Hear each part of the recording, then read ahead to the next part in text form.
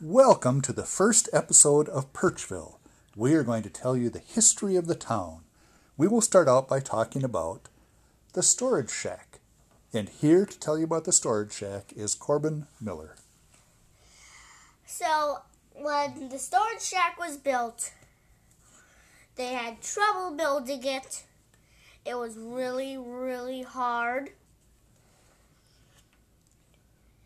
Did anybody get injured during the build? No. That's good.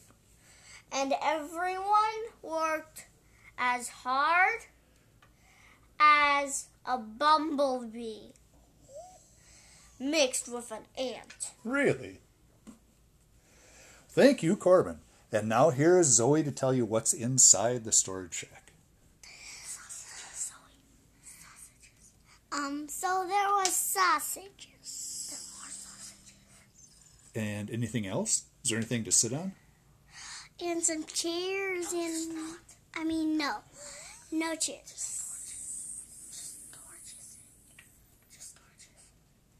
So there were 6,200 billion sausages in there. Okay. See it? Louder. 6,000. 6,000. 200 billion sausages. Okay. 6,000. 6,000. No, louder. 6,000. 200 billion Sausages.